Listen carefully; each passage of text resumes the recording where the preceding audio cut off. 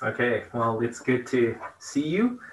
For those of you who may be newer, or if you're visiting for the first time, my name is Alan. I'm one of the pastors here at Lighthouse Church, and I oversee the Praxis Young Adult Ministry. We're glad to have this time together as a fellowship, just to be able to hang out as well as to study God's Word together.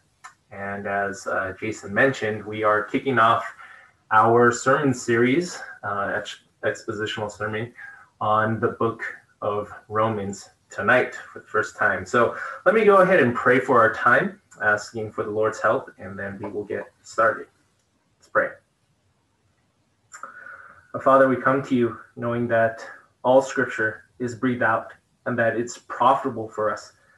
Lord, so at least on your end, when you speak, nothing is wasted, but you give to us all that is necessary for life and godliness. And so we pray for humility, for hearts that will be brought under the authority of your word, to be shaped and molded by your truth.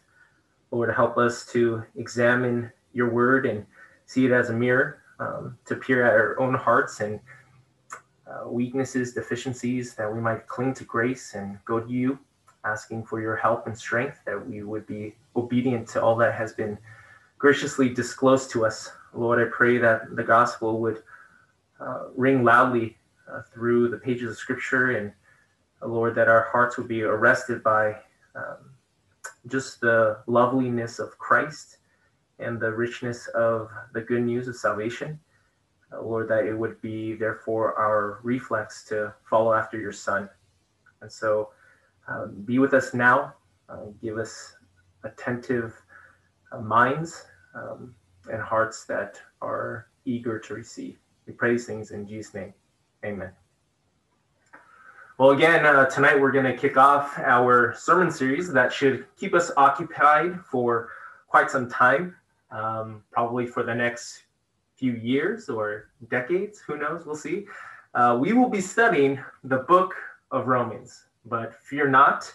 The systematic structure of Romans lends itself to taking breaks here and there if we want to insert topical series.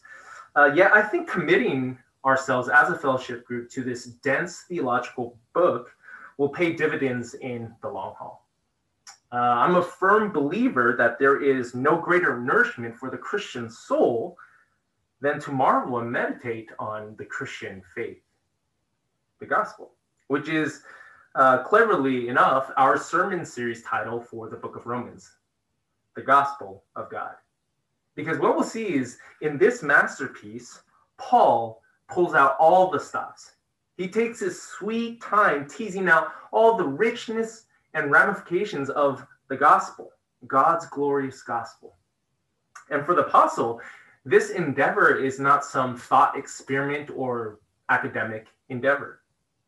No, Paul meticulously extracts and feeds on the marrow of the gospel so that he'll be changed, so that we'll be changed, fully persuaded and impassioned to live sold out for the glory of God. And that's why it's only after 11 chapters of delving deep into the gospel that Paul turns and exhorts, as we are familiar with in Romans 12, saying, I appeal to you, therefore, brothers, by the mercies of God, to present your bodies as a living sacrifice, holy and acceptable to God, which is your spiritual worship. You see, Paul will eventually get to the pragmatics, but in order to get there, he needs to lay a solid foundation. And rushing the job will lead us to sinking sand. Paul needs to ensure our duties, our actions, stem from a mind keen on the gospel and our hearts are enamored with Jesus Christ. And this is what he sets out to do, even from the get-go. If you haven't already, turn in your Bibles to Romans chapter 1. And tonight we'll look at the intro, verses 1 to 7. You can follow along as I read it for us. Romans 1, beginning verse 1. This is the word of God. Paul, a servant of Christ Jesus, called to be an apostle, set apart for the gospel of God, which he promised beforehand through his prophets in the Holy Scriptures, concerning his Son, who was descended from David according to the flesh, and was declared to be the Son of God in power according to the Spirit of holiness by his resurrection from the dead, Jesus Christ our Lord, through whom we have received grace and apostleship to bring about the obedience of faith for the sake of his name among all the nations, including you who are called to belong to Jesus Christ, to all those in Rome who are loved by God and called to be saints.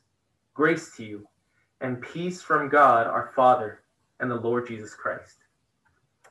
Now for tonight, I'm not going to delve a whole lot into the background and the historical context. Hopefully the introduction from last week kind of set the stage for us. But what we'll immediately notice from our passage is that Paul typically breezes through his introduction. And yet here, he has 7 verses to lay out his greetings, which means this is Paul's longest introduction. In fact, verses 1 to 7 is really just one long sentence in the Greek, in the original language. Why is that? You know, we see that his actual hello, if you will, doesn't even appear until verse 7. So why this lengthy beginning? Well, Paul has never met these people. He didn't plant this church in Rome. He doesn't have a personal connection with them. And so maybe he writes as more of a formal introduction to familiarize himself with this church, maybe to establish his credentials. And yet, instead of flaunting his education or accomplishments, instead of regaling this Roman church with his ministry experience or his missionary adventures, he talks about God. You see, this verbose intro is not so much a biopic of the apostle, but his testimony of God. God and his gospel are part and parcel to who Paul is. We love what Spurgeon had to say about the great John Bunyan, the author of The Pilgrim's Progress, how if you cut Bunyan, he would bleed Bible. Well, if you took a knife to the chest of the Apostle Paul, you would uncover the gospel beating, coursing through his veins, so saturated that it would even spill over to how he pens his greeting, which I think is automatically convicting, right? We only need to ask ourselves, what defines us? What is part and parcel to who we are? Is it career, desire to be married, money, God? We see that the gospel is central to Paul. We see it even in how we'll divide this introduction. For our time, we'll break Paul's greeting into two main headings. The gospel of God, its content, and secondly, the gospel of God, its calling. The content of the gospel, and then the calling of the gospel. First, we'll examine the content of God's gospel. The content of God's gospel. Look again at verse 1. Paul writes, Paul, a servant of Christ Jesus, called to be an apostle, set apart for the gospel of God. Now, for now, we'll glide past Paul's titles. Just a quick observation. All these titles are a bit passive. They defer and focus on another. Servant of, called to, set apart for. These identities presuppose the authority and superiority of God himself. He is featured, not Paul, not us. It's all about, at the end of verse 1, the gospel of God. In the grand scheme of things, Paul acknowledges he's the stagehand. God is the star of the show, the main character of this drama, the hero of redemptive history and future. And get this, ironically, this magnum opus, the letter to the Romans, is Paul's feeble and finite attempt to plumb and mine out the immeasurable depths and infinite worth of God, who he is and what he has done. One commentator pointed it out like this: God is the most important word in this epistle. Romans is a book about God. No topic is treated with anything like the frequency of God. Everything Paul touches in this letter, he relates to God.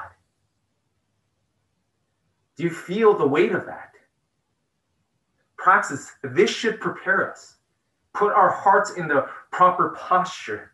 Because if God has a gospel, if he has a message, if he has not only news but good news, it would serve us well to pay attention, to inch forward and be eager to listen.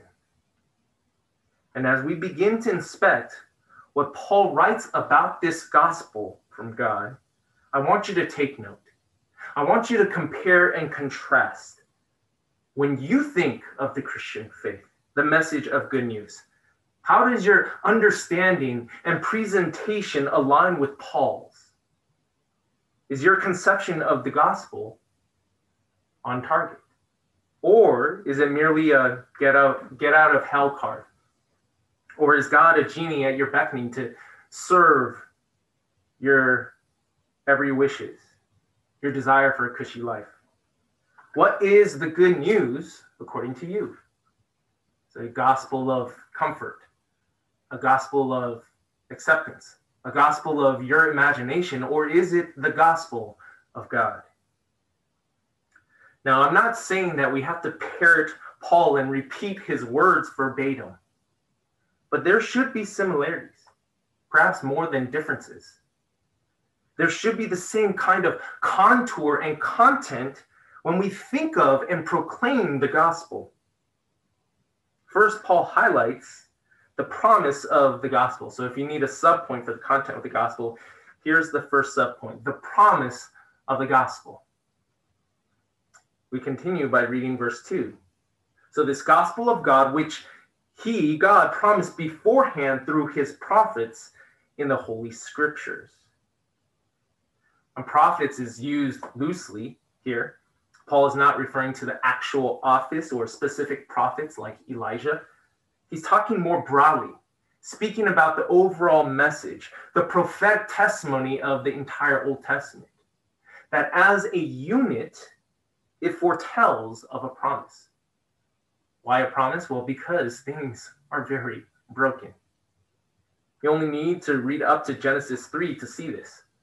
And man sins, is cursed, driven away from God under the eternal condemnation he justly deserves.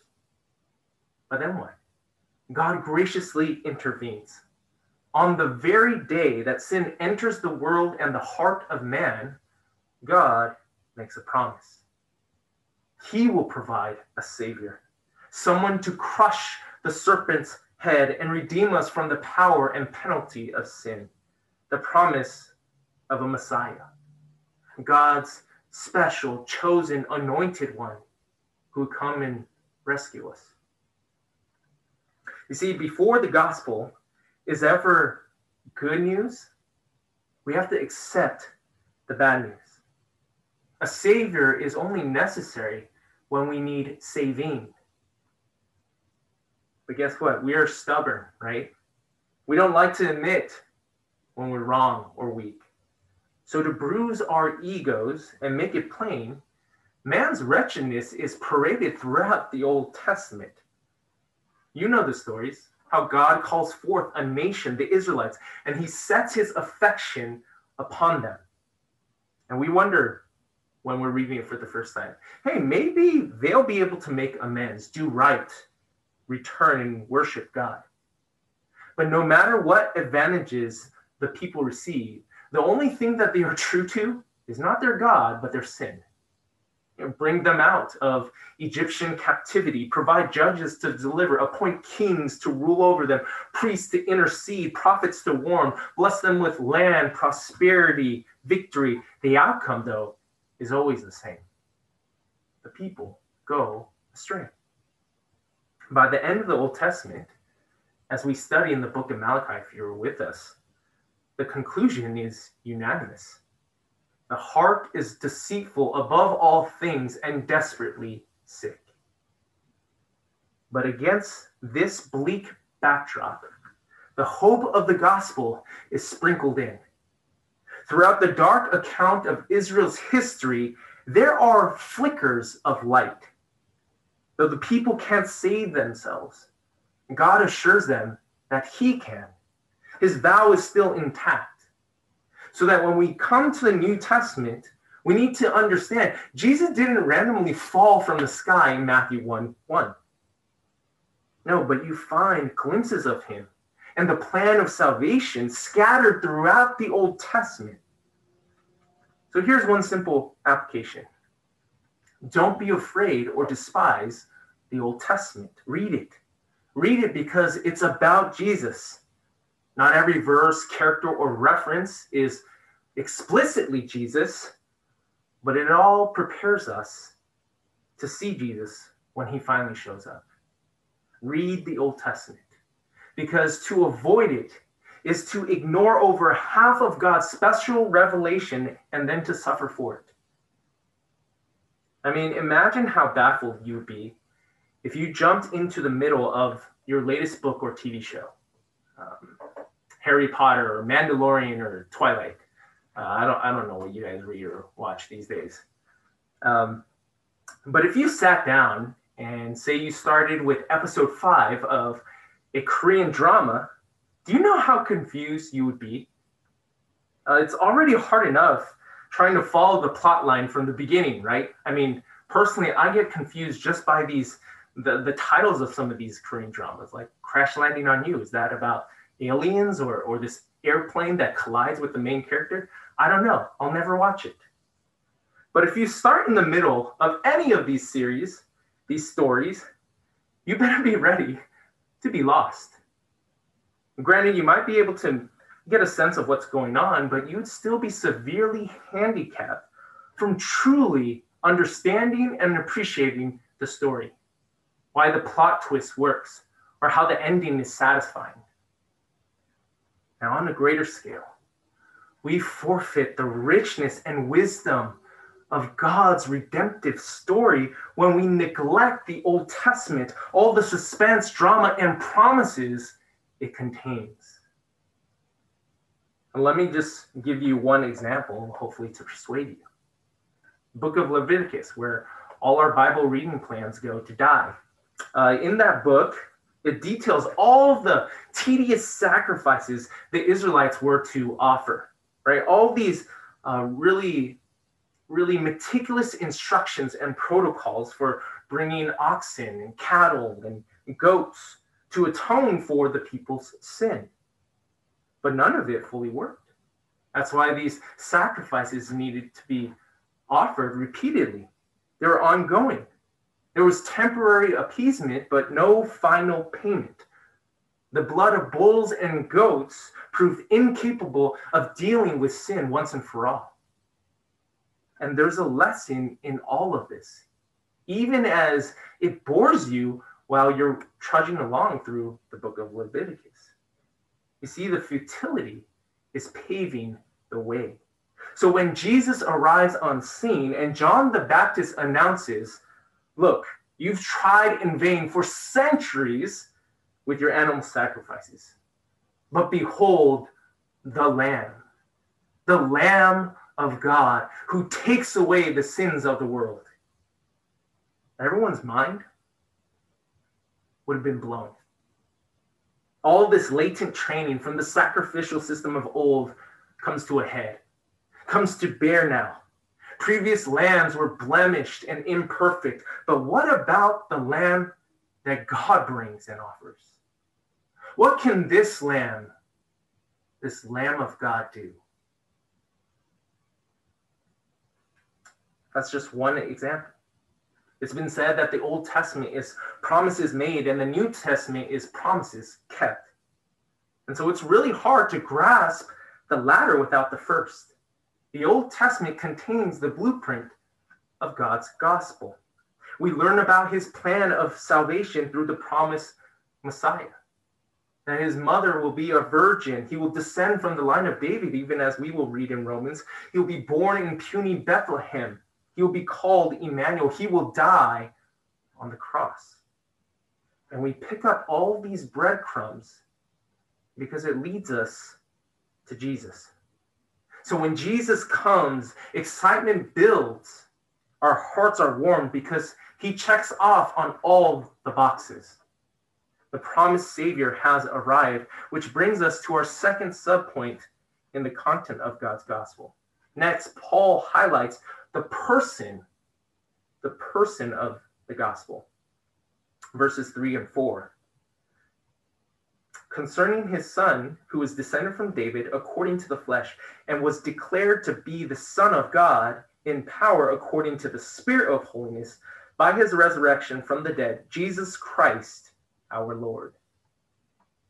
You see, the gospel is not just a message or good news containing ancient information or Bible trivia. The gospel is also not about being part of the in crowd, an exclusive club that knows the secret knowledge, or how we spend our weekends and attend church on Sundays, or a set of moral principles to subscribe to. No, the gospel fundamentally is about Jesus Christ. And what's promised culminates in a person. And time again, Paul showcases Jesus in our passage. In fact, if you cut out verse 2, which is more of a aside, a parenthetical statement, we can see what, or more accurately, who is really being spotlighted. Let's follow along. Paul set apart for the gospel of God concerning his son. Even the grammar of our passage lends to this. All these relative pronouns further expanding on the centrality of Jesus Christ. You have who in verse 3, through whom in verse 5. It's all tied and traced back to him. And in these verses, Paul is sketching a profile of Jesus for us, explaining the significance of his humanity and his divinity. Jesus has descended from David. If you know your Old Testament, David was arguably the greatest king of Israel. But more importantly, the line from which God guaranteed to raise his eternal king, the Messiah.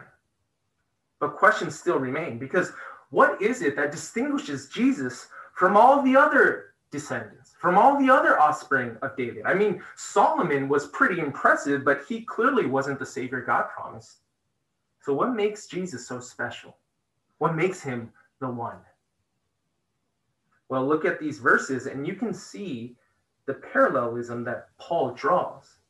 He juxtaposes the flesh in verse 3 and the Spirit of holiness in verse 4.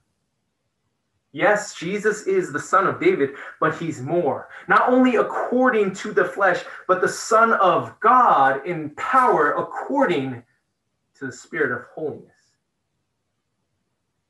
It's why, if you think about Jesus' life on earth, he constantly had to back up his assertions. He had his skeptics and critics. Most of the time, he was not welcomed with open arms. No, people doubted his purported origins, his claims. So they put him under the magnifying glass. They observed him closely to see if he could actually walk the walk. And throughout his ministry, Jesus demonstrated he could, that he wasn't just a talker. Like no one before, the scriptures tell us Jesus taught, Jesus teaches with authority. He performs signs and wonders. He does the miraculous to reveal his power, his identity, to show that he is divine. And the definitive answer is found at the cross, his resurrection. You see, you might try to dismiss his claims and come up with fanciful explanations when he walks on water, when he casts out demons, like, oh, I'm sure it's some sleight of hand, some illusion. Jesus is just pulling a fast one on us. But every mouth is shut, every lip is sealed when Jesus performs the greatest miracle, when he defeats death, when he resurrects from the grave. Because then and only then What other explanation can you offer? This must be the power of the Spirit of holiness. It validates Jesus, his identity, his life, his teaching, his message. After 3 dead days, when Jesus burst forth from the tomb, radiating with life, the declaration is deafening. There's no question about it. He's no con artist. He's no lunatic. He is Jesus, Son of David, Jesus, Son of God. He is Jesus Christ, our Lord. He is the gospel. Good news, promise of salvation fulfilled in a person. Now, up to this point in the sermon, we've primarily been observers. We've been considering, mulling over the promises of God and the person of Jesus Christ. But the gospel, you see, isn't just good content. This news is so profound, so potent, it radically transforms those who genuinely receive it. We reach our second main heading, the call of God's gospel. So we just studied the content of God's gospel. Now we turn to examine the call of God's gospel. And there are 2 aspects to this point as well. One that we tend to often overlook, and the other we probably more readily associate with the idea of calling. Let's continue to the end of our passage, resuming in verse 5. Through whom, so we're still talking about Jesus, but now we're going to be drawn in. Through whom we, so there we are, we're now involved in this gospel message, through whom we have received grace and apostleship to bring about the obedience of faith for the sake of his name among all the nations, including you who are called to belong to Jesus Christ. To all those in Rome who are loved by God and called to be saints, grace to you and peace from God our Father and the Lord Jesus Christ. First, the call of the gospel is affection. The call of affection. And yes, you heard me right. Now, when we think of the call of the gospel, what should immediately seep into our minds is God's affection, his fatherly love for his own. And I find that so insightful. I find that so convicting because, truth be told, this is usually not the first thought to cross our minds, right? When we think of the calling of God, our instinct is to think of what we do. You know, we say, well, my calling is to be an engineer or a teacher for the glory of God, or how we're called to the mission field or called to serve in practice by leading a small group. And certainly that's part of what it means to be called for the gospel of God, as we'll soon see. But that's secondary. Notice where Paul puts the emphasis. Verse 5, we have received grace. Verse 6, including you who are called to belong to Jesus Christ. Verse 7, to all those in Rome who are loved by God. Paul defines calling first and foremost, not by vocation, but by affection. Not by our behaving, but by our belonging. Before we do anything for God, in the gospel, he does everything for us. The relationship precedes the role. And as a father, my children are mine, regardless of their future occupation, what they achieve on the soccer field, or how well they do their chores. And it's not like those things don't matter, like they're trivial. No. But I want my kids to understand that they are loved by their father before they ever lift a finger or comply with my instruction. The apostle here is wrapping us in a warm blanket. The call of the gospel is to recognize that you have been reconciled to God himself, that you belong to Jesus Christ. It's a verse we love and cherish, Romans 5:8, but God shows his love for us in that while we were still sinners, Christ died for us. Belong is essentially just the intimate version of being set apart. Think about that. Let that kind of recalibrate or tweak your understanding of what it means to be called, of what it means to be holy. Not merely a clean lifestyle or conservative ethic. No, it's the overflow of a heart that is overwhelmed at belonging to God, being his child. And this is why it's so important to start here. Because if you get it backwards, you'll see Christianity as something destructive, oppressive, as sheer duty or a killjoy. I have to read my Bible. I can't love money. I shouldn't cuss. Only hymns should come out of these lips.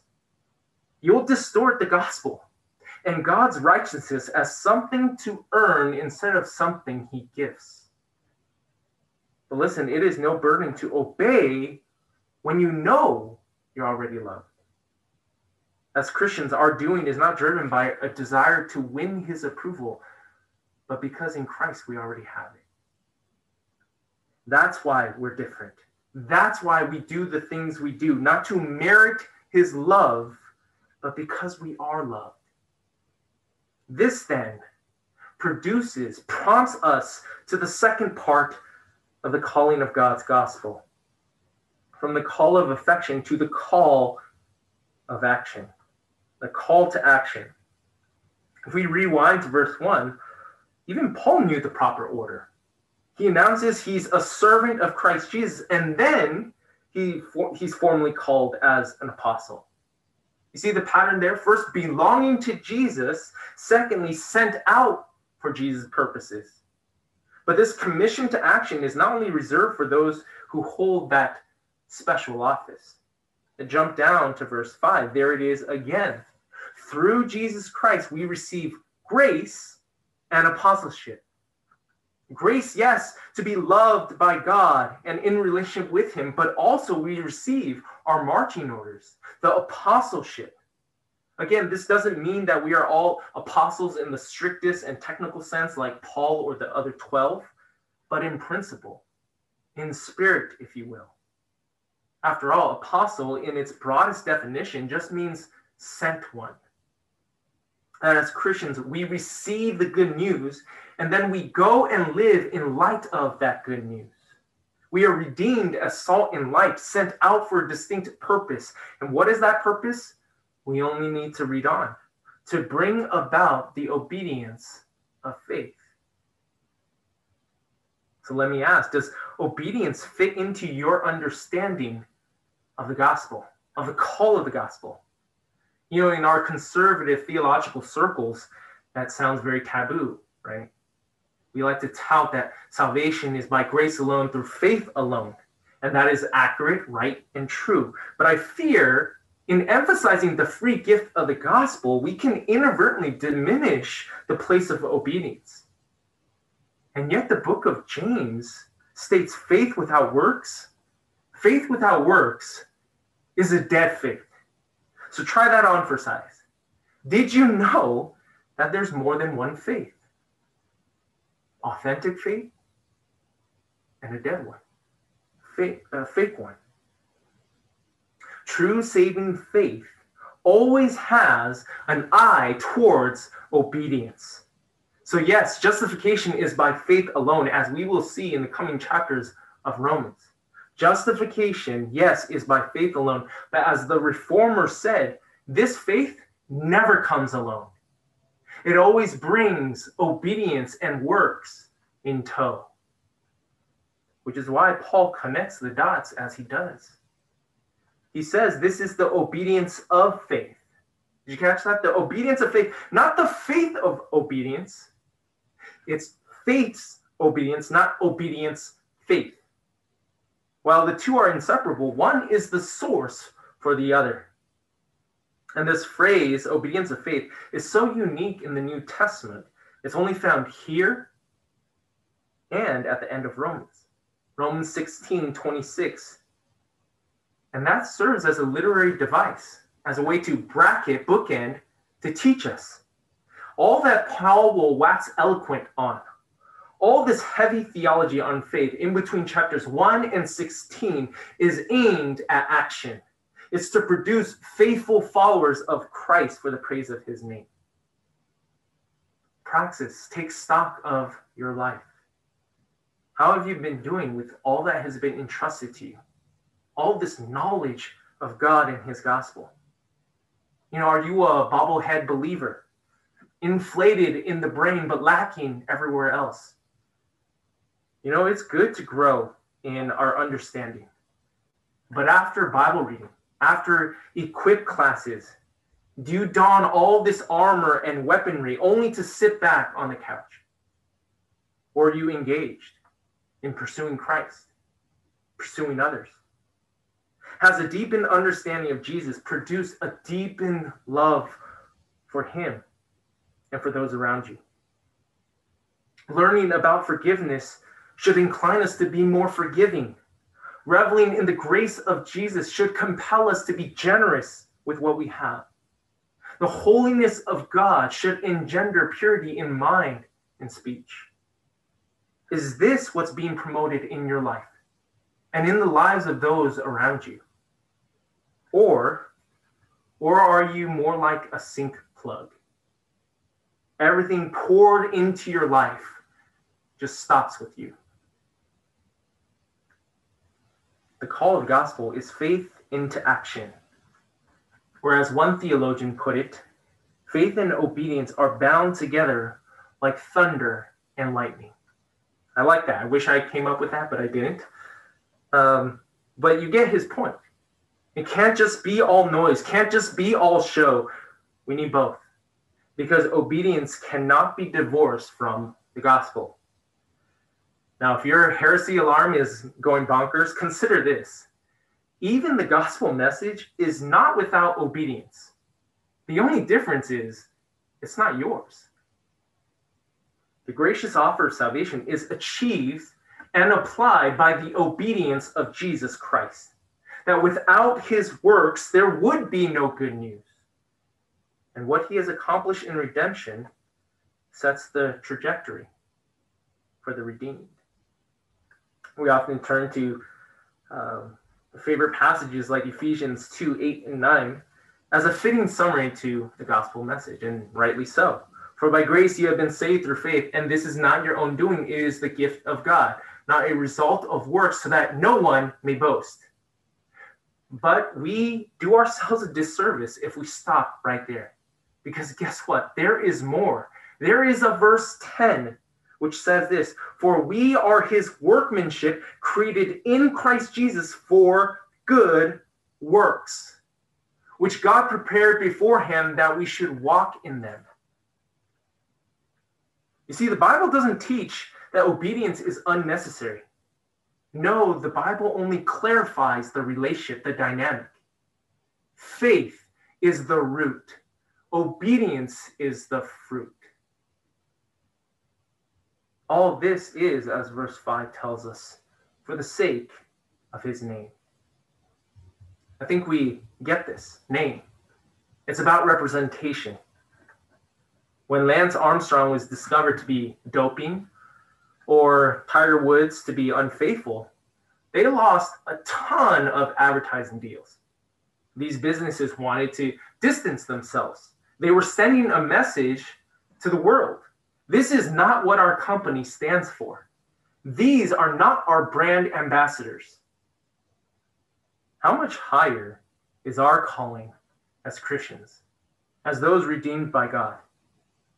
Your obedience of faith is telling of your object of faith. Your obedience of faith is telling of your object of faith. We display God, or the kind of God we say we believe and worship, by how we live. Our conduct, our relationships, our spending, our aspirations in life should fall under this giant standard. That God would have no problem pointing his finger at us and saying, this is what I stand for. This is what a Christian looks like. He or she is my ambassador.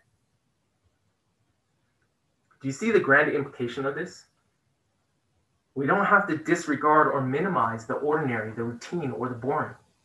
Everything is on the plate. Everything is significant because everything can be done for the name of Christ and God's glorious gospel. In fact, the text tells us this is one way God designs to send his message to the world, to disseminate the gospel among all the nations. Don't underestimate the reach, impact of a faithful and godly life. You know, with over 25,000 miles to circle the globe of a population larger than 7 billion, we can often feel very small. We assume we're lost in the mix, thinking that what we do in our little enclave, in our little room, on our little MacBook Airs, has little consequence for the world. But Paul weaves us into this marvelous tapestry of the gospel, that from Rome to where Paul is when he pens this letter, to centuries later as we reside today in Torrance, PV, Redondo Beach, Arcadia for me, or wherever else you may be, the gospel can still be heard, seen, and spread every time we obey, even in this Zoom service like this one. To wrap it all up, we'll land on one word. From Paul to those he writes in Rome, those loved by God are called, in a nutshell, to be saints. Saints. You can condense it all there. It's such a common word in the New Testament, right? It's one that's easy to gloss over. But I just want to point out one revealing factoid. And in the New Testament, as far as I know, saints is never used in the singular as a reference to an individual believer. It's always plural, highlighting not a person, but a people, a community set apart for God. The gospel content is not exclusive to a single individual, but offered to a category, sinners, in order to save and redeem them into a collective group, saints. And then the gospel's calling is not for us to live our solo Christian lives as maverick people, but to commit ourselves to the obedience of faith, both in our own lives and each other. The gospel, you see, is too glorious to be contained. It must be enjoyed until it is shared and displayed in community, which is why Paul writes to begin with. After all, you'll remember Paul's never met these brothers or sisters in Christ, but he understands he's bound to them by the glorious gospel of God. I know for our group, some of you have really struggled with loneliness and isolation this past year. You know, online service is definitely still a grace from God, but it's still not all that it's meant to be. And your gut reaction maybe to the announcements of outdoor service at our church is, well, how's that going to really change things? You know, it's only going to make these realities of my struggles more pronounced. You have to sit by yourself, party of one. But can I suggest perhaps your approach and thinking on the church is a little off? Sure, there's no denying that when we go to our church ourselves, we derive some personal benefit, some personal spiritual benefit. But the driving motivation for church has always been about the congregation, the saints, the building up of the body of Christ, whether we meet indoors or outdoors like now. Now, please hear me clearly. Hear this disclaimer. If you have extenuating circumstances, health issues, or safety reasons for not attending, then by all means, love people by refraining. For a season, at least. You know, we need to exercise a wisdom and grace. But I hope that your decision-making process is governed not by your own wishes or your own comforts, but by the content and call of God's gospel, even if you are going to continue streaming services. Because our default setting is to be with the people of God, because we are the people of God, to be saints together rather than apart. Now, if you're concerned about being forgotten or having no one to greet you, then know that you're not alone in this. Share it. We're meant to bear one another's burdens. And it's the only way the struggle will be known. It's the only way you will be known. I mean, you can tell me if you're going to the same service, and I'll do my best to say hi. And even if I fail, I know others will pick up the slack, because that's what saints are called to do. The way I see it, you can remain distant from the only possible context to tackle and address your struggle with loneliness or any other difficulty or sin, or you can stick your neck out there, put yourself in a position where gospel community happens, where the gospel of God is celebrated. And I'm so blessed by this group. I say this earnestly. Pastor Nicole, our church admin, for a list of praxis people showing up to the outdoor service. And don't worry, it's not to pass judgment or to keep tabs like Big Brother. It's just so that I can be on the lookout for those to greet and move towards. But what encourages my heart the most is when I see this list, most of the praxis people who sign up because they want to serve. They want to participate in the community of the gospel and the responsibility to edify saints.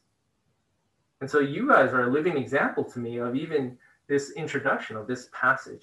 My heart is stirred to see those called by God embracing his family, whether in person or not, online or outdoor, to delight in God's grace and peace and share in the content and calling of God's gospel. Let's pray. Lord, how kind you are to us, that in Christ, Lord, you have revealed the manifold wisdom of your redemptive plan, that you would save us, Lord, that you would provide your Son, that we might be restored and reconciled to you, and then to be brought back into a family, your family.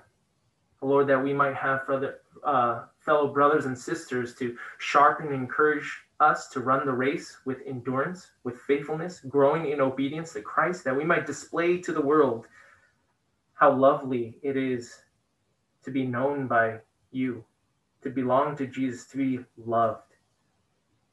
And Lord, we pray that would overwhelm us until it would be our natural desire and reaction to apply your word, to live out your gospel, to know it as truth, not only in our heads, but in all that we do, that we would exalt Christ, that we be defined and transformed by the good news of our Lord and Savior, Jesus Christ. We pray these things in his name. Amen.